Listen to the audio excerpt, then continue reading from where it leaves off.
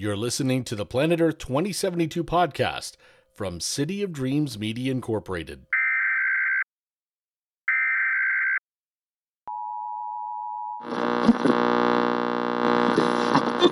The Louisiana Basin has now gotten more than 43 days of rain, and it doesn't appear to be slowing down.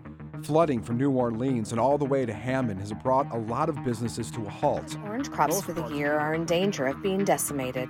The winter storm that froze much of the South over the past couple of months has taken a toll on whatever growers were hoping to salvage after another bad year. Congress continues to debate over the Climate Action Bill, now ballooning to more than $3 trillion. The Wilson Republican Party continues to hold fast against the current bill. Meanwhile, President Catherine Emerson says that she is ready to do whatever is within her power to make this bill happen. Cities all across the U.S. are experiencing the highest temperatures ever. In Dallas, the thermostat popped up at 106. In Boise, it got as hot as 103. And down in Miami, it was a blistering 105 degrees with a heat index of over 114. Nations now proclaims many of the coastal regions of Vietnam, especially the Vung Tau area, a disaster zone. Hundreds of thousands of residents have been forced out of their homes as floodwaters remain sitting in place now. Mayor is calling for the state and the federal governments to do more to help. The October king tide is the worst ever as waters have reached more than 3 feet across Miami Beach and parts of Miami-Dade. The current seawall is not working and the pump system has been working non-stop for more than 5 years. Struggle with mudslides as rough weather lingers over the city. They have now experienced more than 3 straight weeks of rain. People have left many parts of town because they're afraid of the mudslides taking them away and washing them into the ocean. Some are staying in their homes to protect whatever they own. Meanwhile, ports in Cuba remain closed as flooding in the streets of Havana worsens. Tens of thousands have...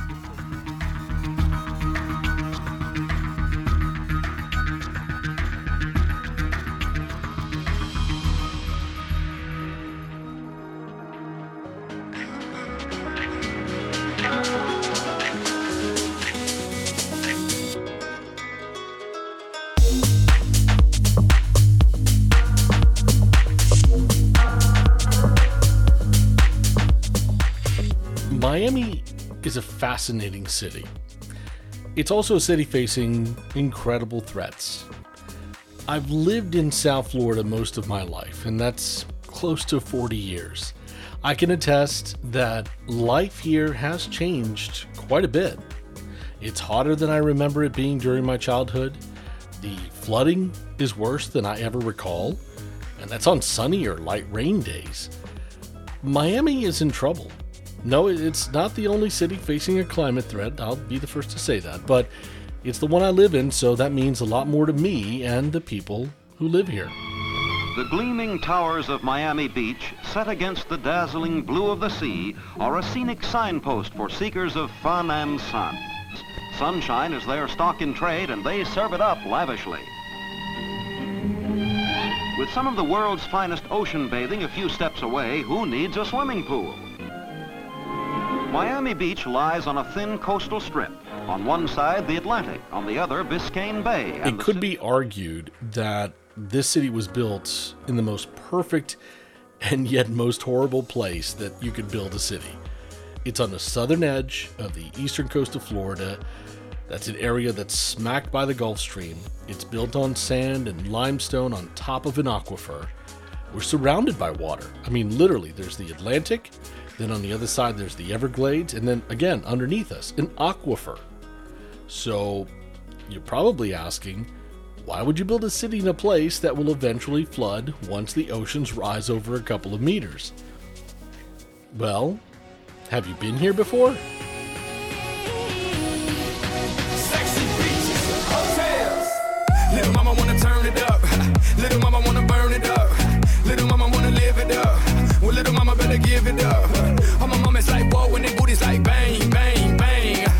I don't bring sand to the beach, I bring the beach to the sand. Man, I know what they want, and I know what they need. I just look them in their eyes, and they leaving with me. We gon' do all the wrong things you like. Baby, we gon' do them tonight. Let's ride. I wanna go somewhere exotic. By the way, that's Pitbull, the singer, as you guessed. And no joke, he actually made a song promoting Miami Beach, promoting Florida, but really Miami Beach, called Sexy Beaches. And it was actually a promotion by the state of Florida. He was paid $1 million by the state of Florida to make that video. I'm not kidding. The sun just seems to shine a bit brighter here. Even on cloudy days, it feels brighter here. The sand of the beach is soft to the touch, and the water is this beautiful aquamarine. It glistens both day and night. The winters are mild, and the city has a life all its own, easily earning the moniker of the Magic City. But I did tell you, right, that it's in a lot of trouble? Because it is. By the end of the century, the seas could rise anywhere from 2 to 6 feet, maybe more. And that's going to leave big pockets of the region underwater, unless we figure something out, and I'm not really sure how we get over that. If you want to get a glance at how the city could look in the future, just look at the pics of downtown after the most recent heavy rain. We actually had a tropical storm that came through, dropped 11 inches, and the roads basically became rivers. Cars were swept away. One person who wants to fight for this city is author and environment reporter Mario Ariza. His most recent book is called Disposable City, Miami's Future on the Shores of a Climate Catastrophe. If you want to know the threat and the attitude of the people who face that threat, you got to read this book. His book starts with the story of an event. The late Maurice Ferre, one of Miami's former mayors, spoke a few years back at a ceremony of the commemoration of a park. And he said something at the event that surprised people. But his words couldn't be more poignant. It was exactly what Miami citizens needed to hear. Let's start that conversation now with environment reporter and author Mario Ariza.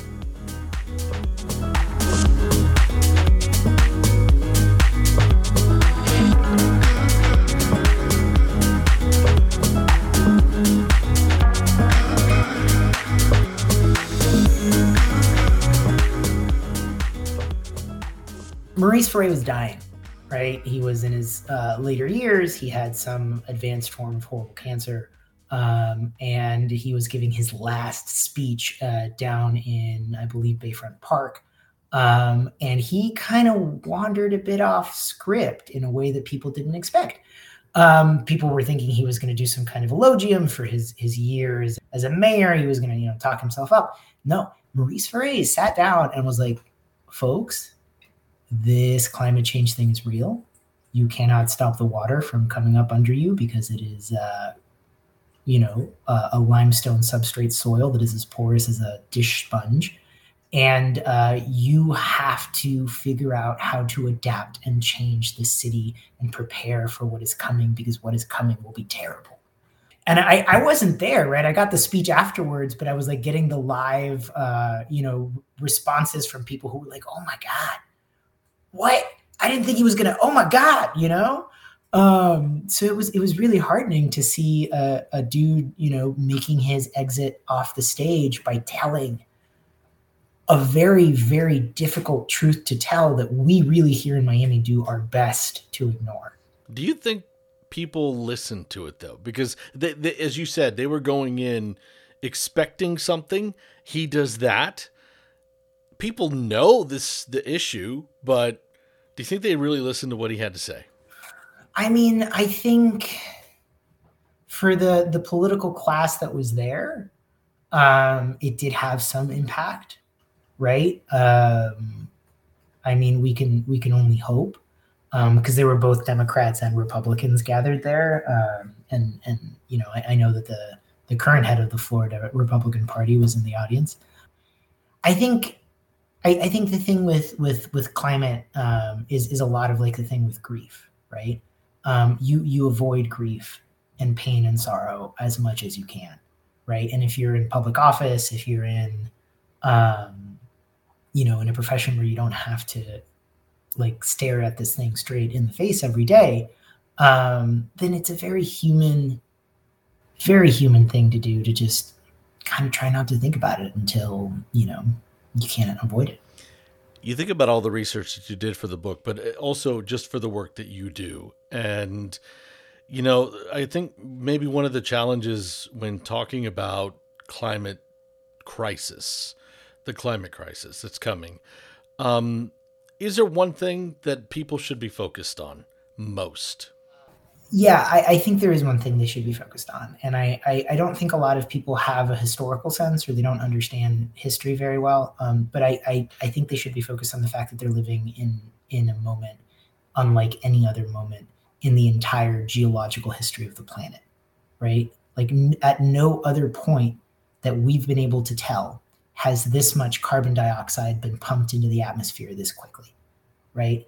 And that is a situation that has to be thought about in terms of its magnitude and in terms of its impact on society, right? Because human societies, when things aren't going right in a human society, right, there's usually some kind of destabilization in the political system. But the way that climate change works is that you do all the wrong things on the front end, and then on the back end, the bad things happen, and they start to happen, and there's no way to stop them because it's like you gave the car too much gas.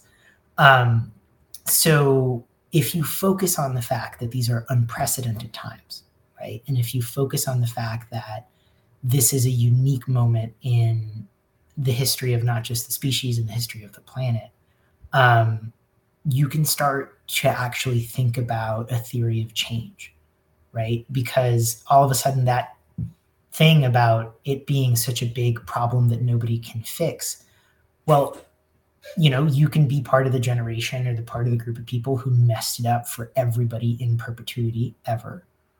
Or conversely, you can be part of the group of people that fixed the biggest problem that anybody had ever faced, right? And it just kind of comes down to what kind of person you want to be.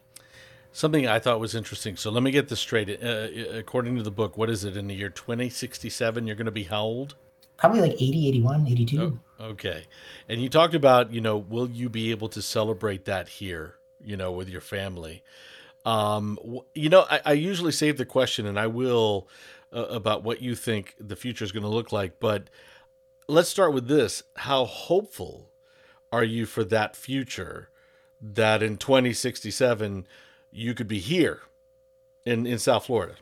Well, I just came back from a city meeting, right? And democracy is very messy.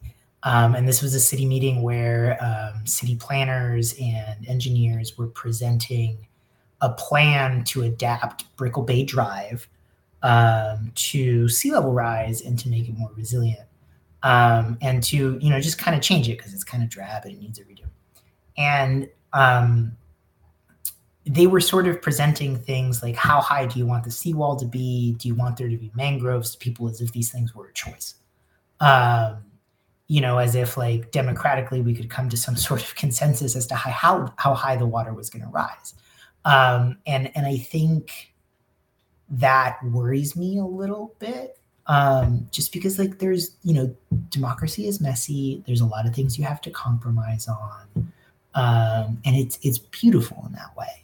But I don't think that folks here are working off of a shared basis of fact. And I do a lot of work to make sure that they do. And I've done a lot of work to make sure that they have, but I am very, very concerned. And Brickell, of course, I mean, that for people who don't know, that's a part of downtown Miami, very expensive part of downtown Miami. And there were images, after Hurricane Irma, of some of those streets basically turned into rivers. So that's what people are trying to prepare for the future. All right, keep that in mind, because we're going to talk about, the future. I mean, the interesting thing is you brought that up in your book, and this podcast, I mean, it's called Planet Earth 2072, with the idea of what will South Florida look like in the year 2072. And I don't know if I'll make it to that year. That would be my 100th birthday. That'd be a nice birthday to have. It would, well, I mean, it depends. Depends on if there's anything here.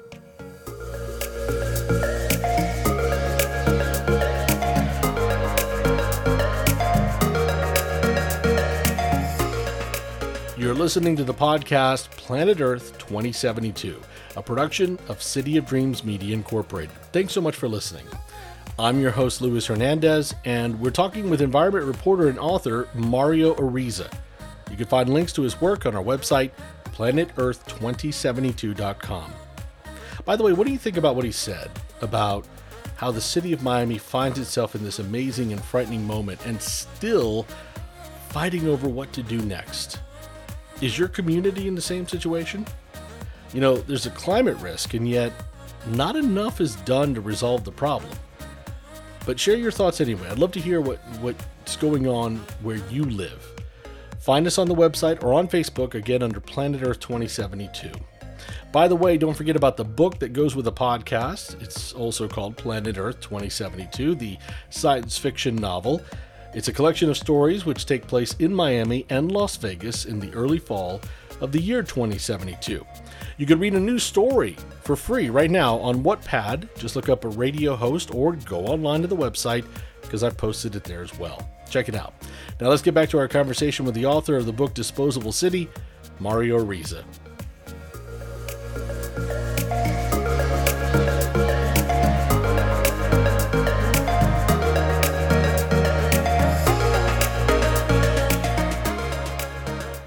I'm wondering from the leaders of Miami and the region, because you talk about democracy, and the leaders you've spoken to, from mayors and city commissioners, and now we have resiliency officers, and we even have a heat officer now. Do you think that they're planning for that future to save it or to prepare for it? And are they doing enough? I think there are leaders here who are actively working on the issue and who understand what is going to happen and who are trying to get the wicked machinery of democracy to produce a beneficial outcome where some people can stay here somehow, right? I think that they're doing it using the tool that they have at hand, which is this growth machine, right? Cities are growth machines. They're designed to get bigger and with more people, and you get more taxes, and so you need development and stuff like that. And that's a rather blunt instrument to deal with the problem that we have at hand, because if you're being honest with yourself, you recognize that, you know, the land area here is going to decrease, and the ability of any municipality to provide goods and services to people like sewage, like water, like light, like education is going to radically shrink. And you have to really ask yourself, you know, an almost philosophical question, which is this city that is a growth machine that's designed to consume and extract and produce and make capital, right? How does it consider its own demise, or how does it consider its own diminishment? And that's not a question that the leaders here have broached with the population. And that's not a question here that anybody's prepared to really discuss, except some fringe elements of the anarchist collectives, which, God bless them, they're actively planning for this stuff. Your parents, right, they're in real estate, right? Yes, absolutely. They will sell you a waterfront apartment. And, you know. I don't think I can afford it. Neither can I. So, you know, and I've had the chance to talk to real estate developers and real estate agents as well. And obviously they view Miami a certain way. And this is a great market. This is a hot market to be in the business, I'd imagine. Or at least the ones I've talked to, they're very happy. And they don't want to see that ruined. So I'd imagine they don't like talking about this issue. Again, at least the ones I've spoken to, they really don't like talking about this issue. But I don't know, with your folks, what are those conversations like? You know, do they want to hear it? My folks are great. I love them. They initially thought I was going to ruin all of their business with this book. You know, they read the galley and they're like, Mario, you've ruined us. That's it. We're done. And then they realized, wait a second, this is a great marketing opportunity, you know, because we can position ourselves as the realtors who understand climate risk and who, you know, can tell our buyers where to buy and where to sell. There's still opportunities in this market if you want to play that game of musical chairs, and cool. But yeah, it's a difficult conversation to have because, I mean, one of our biggest products, one of our biggest growth machines is this wonderful ability to turn what was once hellish swampland into glittering towers and then sell them to people from all across the world with very few questions asked as to the provenance of their money. Well, think about one of the things I think is interesting is you think about these debates that you go and you see where there's conversations about, and we'll talk a little bit about flood mitigation, but, talks about, pumps and seawalls and all this raising of roads, which now is leading to lawsuits. The other big thing, too, I think about is, we don't see it enough yet, but I think in some of the conversations I've had for this podcast have been discussed, controlled and managed retreat will become a reality in our life. And so that's got to be scary for people like your parents, because at some point we're going to say that neighborhood has to go. You remember the flooding that we saw in the Keys in Key Largo a couple of years ago, where water comes in at a king tide and it just sits there for weeks and weeks and weeks. So when they see that, what are they thinking? What do they say? Like, oh my God, I mean, that would destroy a neighborhood's value like that. Right. Yeah, they despair like everybody else does. And they worry and they're anxious about it in the same way that I am and that you are. But they're also actually very focused on high-end brickle condominiums, right? Not that they won't sell you a house on Key Largo, but that's not their farm area. And there's a concept in adaptation where you sort of get a return on investment for your adaptation dollar. You sort of spend to defend. And so if you've got a lot of capital in one place, like Brickell, you're going to spend some money to defend it. And so that's how they sort of see that, right? They kind of try and think about the places that are going to get defended, or I try and point them there. But like, they're also creatures of their generation, right? Like, they're not necessarily, they're in their 60s. So, they're not thinking 60, 70 years ahead like I am. Because your parents are in real estate, I wondered if you had thoughts on this. Is, say, by the year 2067, I wonder how many of the structures that exist now will still exist. Like, how many of these homes will still last, or we have to rebuild them? Because you're going to have to build them differently to, I don't know. What do they think about that? And do you think that I know we're seeing a lot of towers go up. Is that what Miami's destined for, is just vertical growth? Yeah. Well, so I'll tell you what I think about it. Because I haven't exactly asked them that question. I think that we're probably going to lose a good half dozen neighborhoods between now and the time that I die, and that we have to figure out a good way to lose them, right? And we don't have that right now. We don't have a plan. We don't have a pot of money for knocking the houses down. We don't have a way to like incentivize somebody to come in and rebuild something that'll stand up to the ocean there. So that's one issue. Two is this question of density and verticality, right? There is no debate among urbanists, or there's some debate, but there's very little debate among urbanists about the benefits of urban density, right? You want density because density just gives you this economy of scale, and it allows you to be much more efficient in terms of how you get goods and services in, and how you get capital out, and how you get energy in, and how you move around, right? And so we see a lot of very well thought out, but very aesthetically displeasing, in my own opinion, transit-oriented development along the US 1 corridor, a lot of like big high-rises that are going up. And that's what needs to happen, right? The city, you can't go out anymore because you hit the urban development boundary. And so you can't really defend, or it doesn't make sense financially to go into a neighborhood that's single-family homes and raise the roads and put in pumps and put in these culverts and, unless they're like really expensive homes. But if you're talking about an area that has 25, 30, 40-story buildings, and they're connected with public transportation, and the population density is super high and the tax returns are super high in that area, then it makes sense to defend it. And that's just the brutal math that you're going to see play out here in South Florida over the next 10 years, right? Because, if you're listening to what's going on with the Southeast Florida Water Management District, and how everybody's yowling to the Army Corps of Engineers about how they need all of these, gravity structures replaced with pumps. And they're like, well, maybe we can do it by 2030. And then the Water Management District's like, 2030, we've got 6 inches of sea level rise between 2030. So it's going to rain and you're not going to be able to drain it here. So all of that, it's going to get much more complicated. And when you mentioned the boundary, urban development boundary, that of course is the line that we set so that we don't keep building out into the Everglades, and yet we keep pushing that line. So, unfortunately.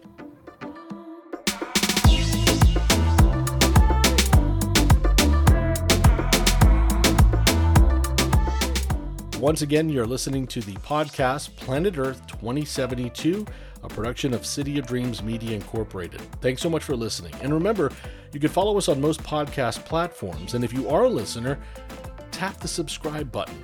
And if you like the content, rate and review it, and then go share it with somebody, because the more people hear it, the better.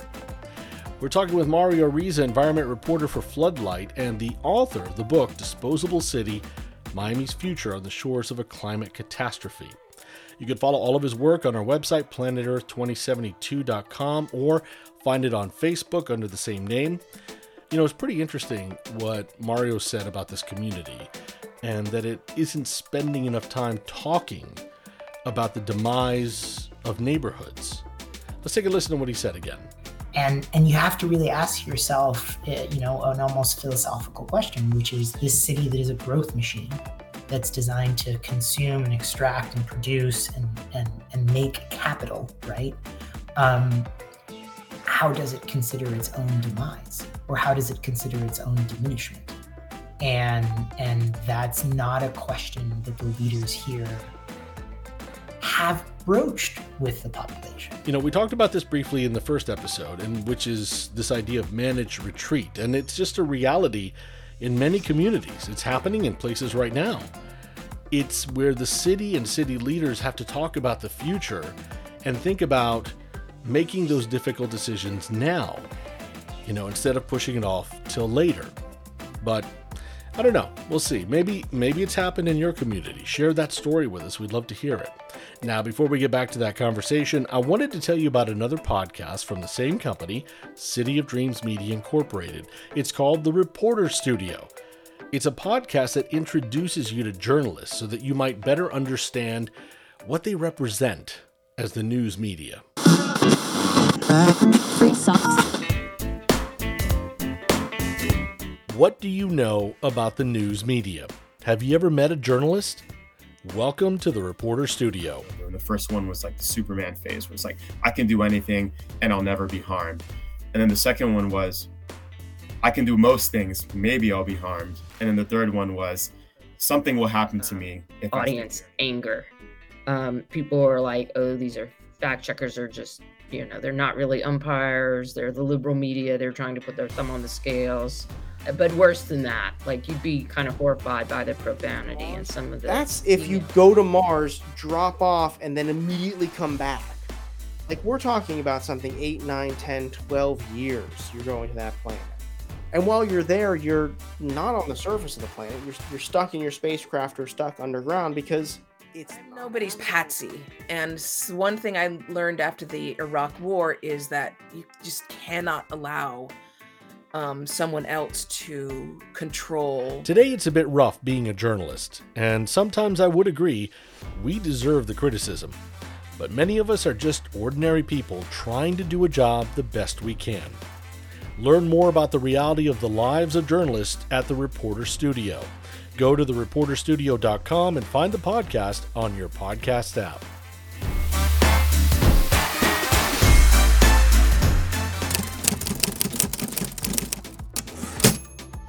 You can learn more at the website, thereporterstudio.com.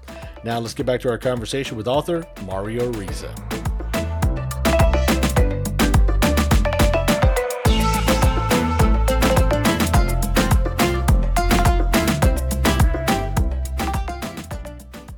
I wonder when you published your book, what the response was like.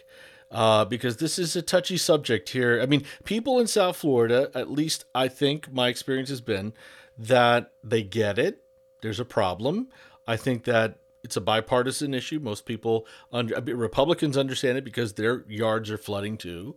But I wondered when it came out, because it really was kind of like the way Maurice Ferre kind of surprised everybody. And I think it was that book that kind of slapped everybody in the face. Like, you need to pay attention to this.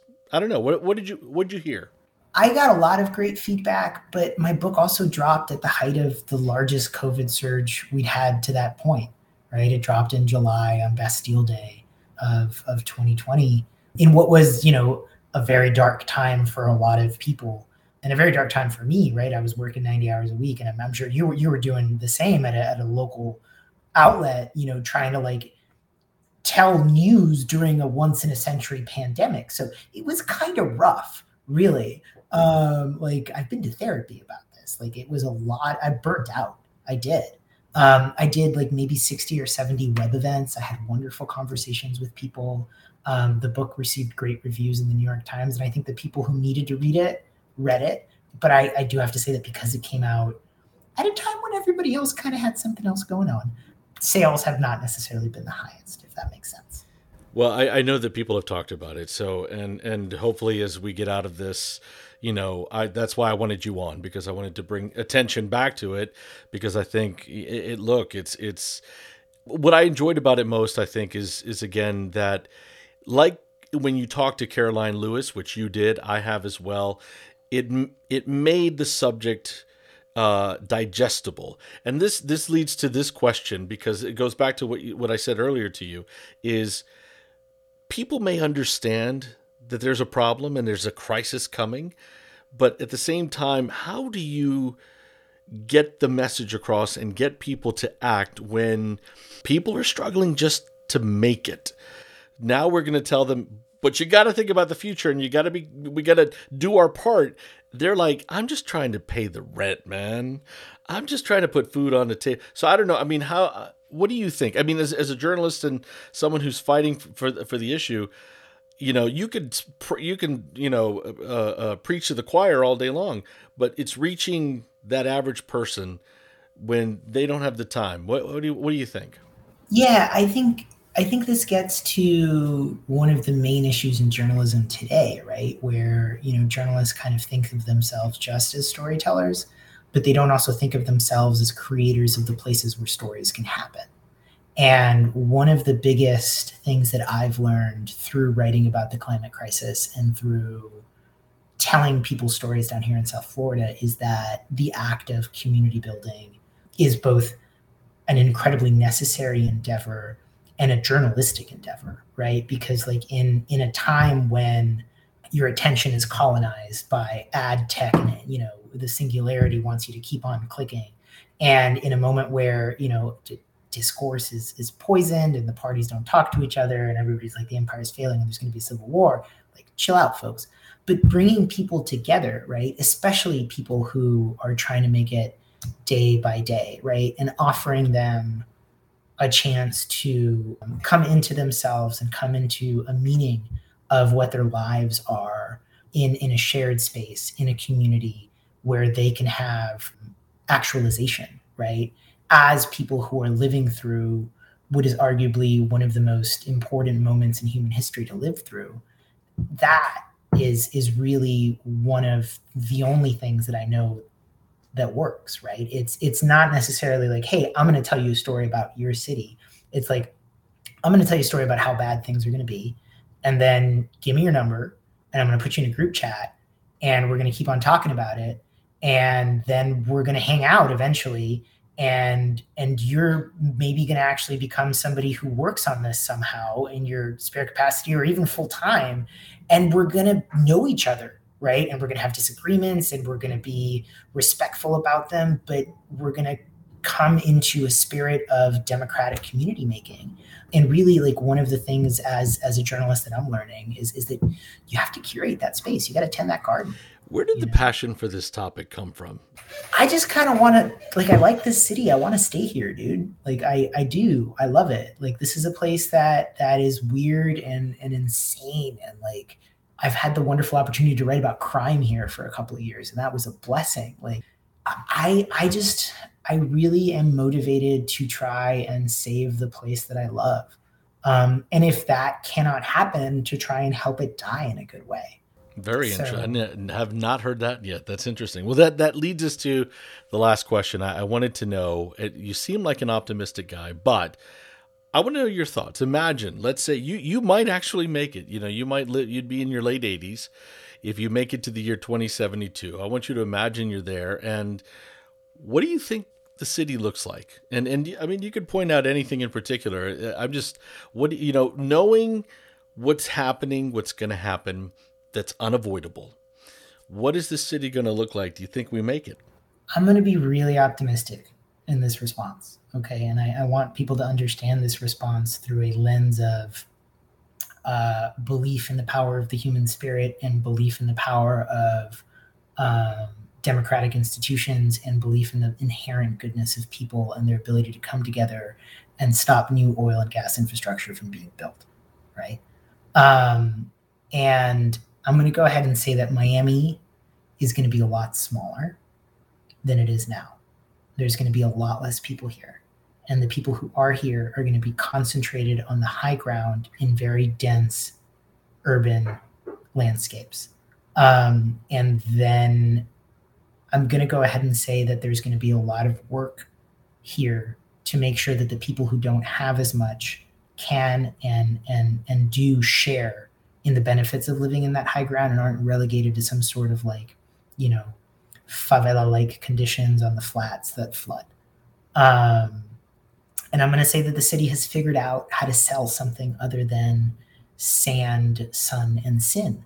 This is a place that needs to figure out how to sell flood control, how to sell living with water, how to sell green finance, right? And it's become a hub for the technology necessary to deal with the climate crisis. And it has taught other cities how to live. That's how this city survives, by learning how to live and then teaching other places to do so. And then hopefully I can, have a nice little habitación, like a pensioner's apartment, and hang out, like the old guys do in Hong Kong and just play chess. And oh, you mean you're not going to be over at the Domino Park just slapping dominoes down? Yeah, exactly. Slapping Capicua.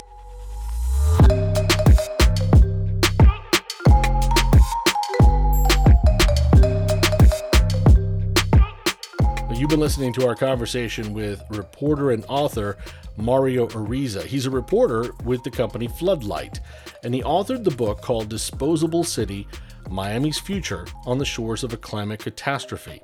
You can find a link to his work in the description of the podcast or on the website, planetearth2072.com. By the way, I'd love to hear your thoughts about anything that you've heard in this episode or the episode before it, but especially, what do you think about Miami or your city? What do you think it's going to look like in 50 years? If temperatures keep rising and the oceans keep rising, how is it going to change the landscape of your hometown? Share your thoughts on the website or on Facebook, as I really would love to hear them. Also, think about this. I asked Mario, and I'll ask you, how do you get people to do more for the environment when basically, look, all of us, we're just trying to deal with everyday life? Also, share your thoughts on the website. Well, coming up in episode 3 of the podcast. I think it looks like a city that has adapted to a new reality. We have to accept that no matter how bold and ambitious we are in addressing this challenge, that there are going to be changes to our natural environment that are going to make life a little more challenging. Republicans, some of them, understand that there is a climate crisis happening, and they are trying to do something about it. Tune into episode 3 coming up in just a couple of weeks. Thanks again for listening to Planet Earth 2072. You can follow more about our guest and the stories and articles that were used in the research for this podcast. It's on the website, planetearth2072.com. And I always welcome skeptics or deniers. All I ask is this: be respectful. If you're not respectful, you can't take part in the conversation. But if you are, I'd really love to hear where your ideas come from. I'd love to hear how you feel about this issue. And hey, I wouldn't mind having a conversation with you. But again, be respectful. That's the only thing that I ask. And I also want to say thanks again for listening.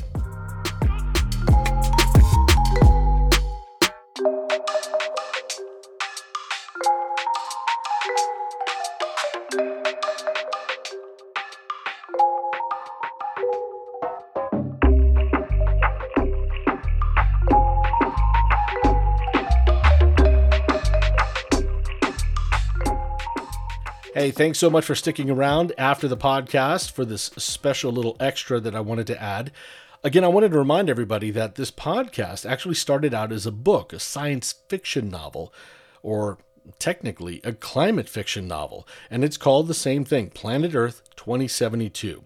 The first couple of stories from that novel are available right now for free. You can find them on the website, or you can go to Wattpad, because a lot of writers are there now, and if you are on that platform, just look up Radio Host. The book is a collection of 12 separate yet interconnected stories, and it's going to be out later this year. Here's a sample of the new story.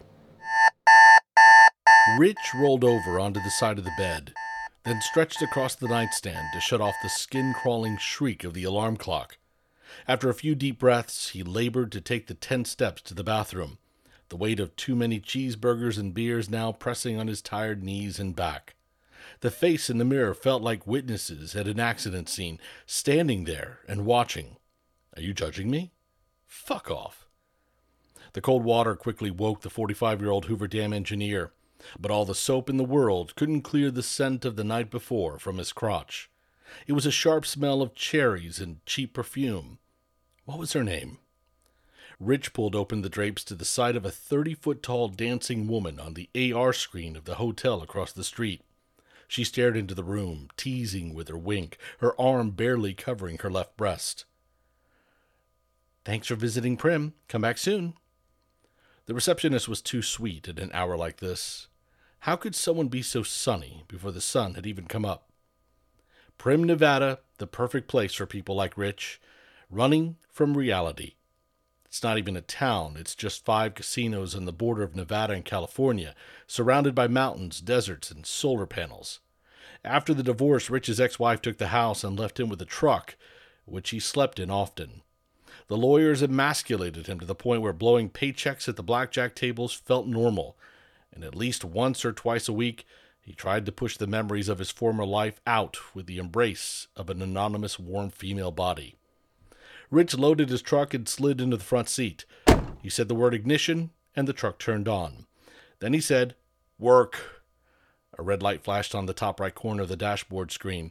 The vehicle didn't have enough juice for an hour-and-a-half drive to the office. Damn it! Go to the nearest station. The truck backed out of the parking lot and traveled 2 blocks to a Tesla electric station. Rich hooked up the cable and went into the mart for his regular cheap breakfast sandwich, coffee, and Kang-Yang water. 20 minutes later, he was back on the road heading north. His cube flashed an advisory. A female voice filled the cabin of the vehicle. The National Weather Service is issuing a heat advisory for southern Nevada. Temperatures are expected to reach 126 degrees Fahrenheit today with a heat index of 135.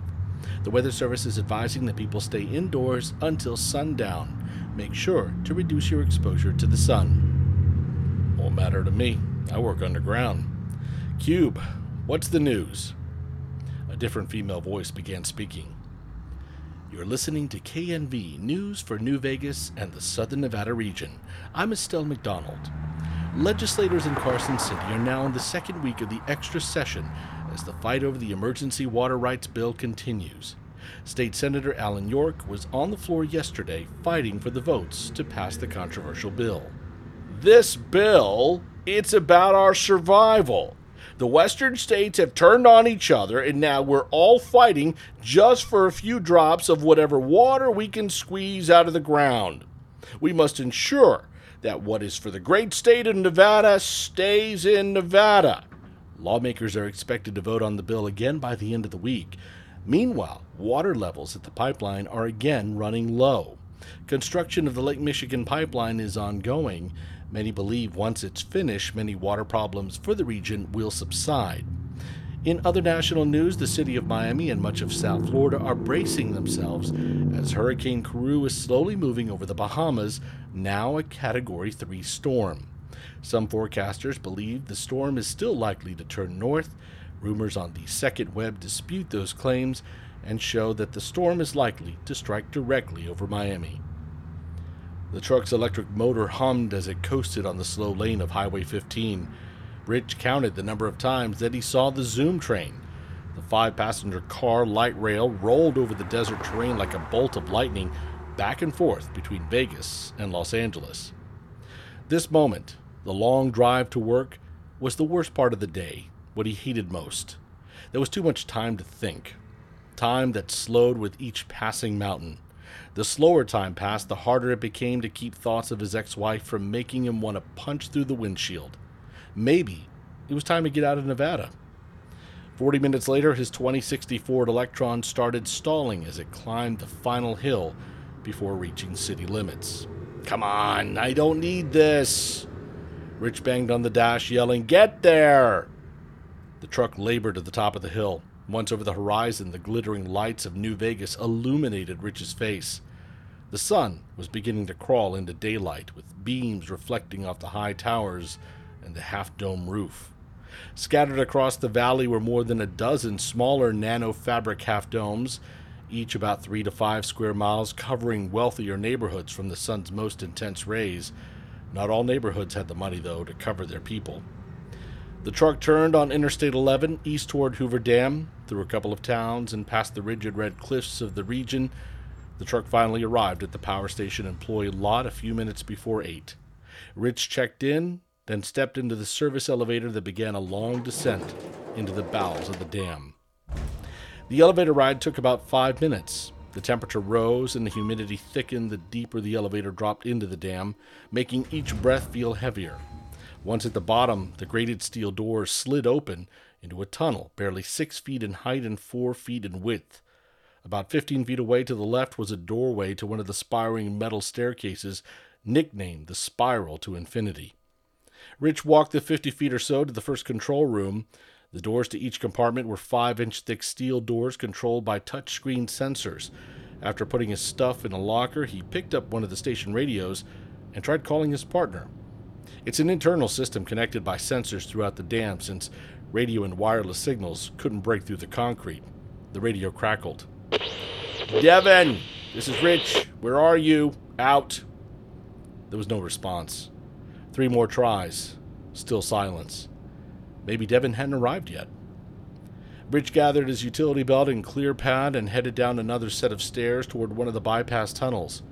Hoover Dam is close to 800 feet of impressive engineering and millions of tons of concrete. On the outside, it's an aesthetically beautiful sculpture of human ingenuity. The inside is dark, warm, and moist, like entering the intestines of a mechanical dragon. The door closed behind him as Rich arrived at the bypass tunnel, a giant pipe roughly 30 feet in circumference.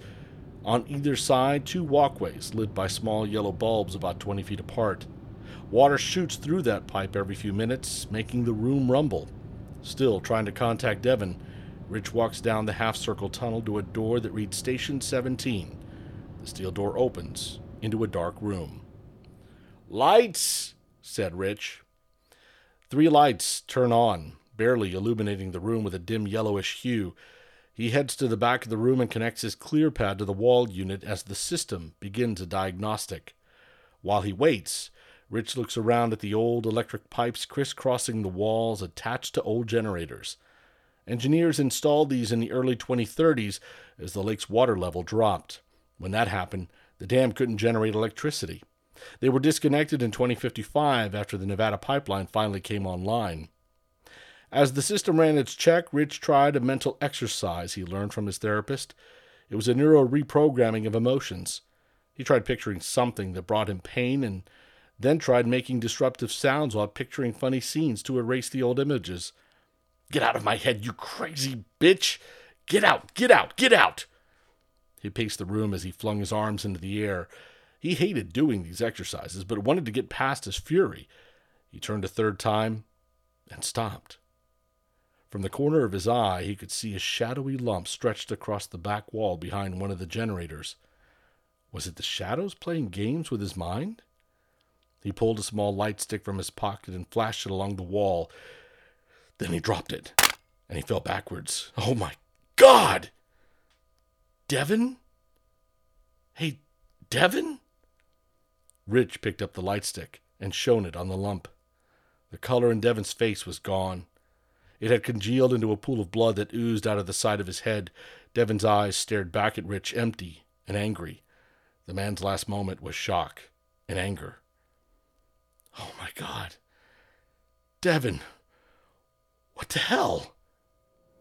You could read those first two stories again on the website planetearth2072.com or find them on Wattpad at Radio Host.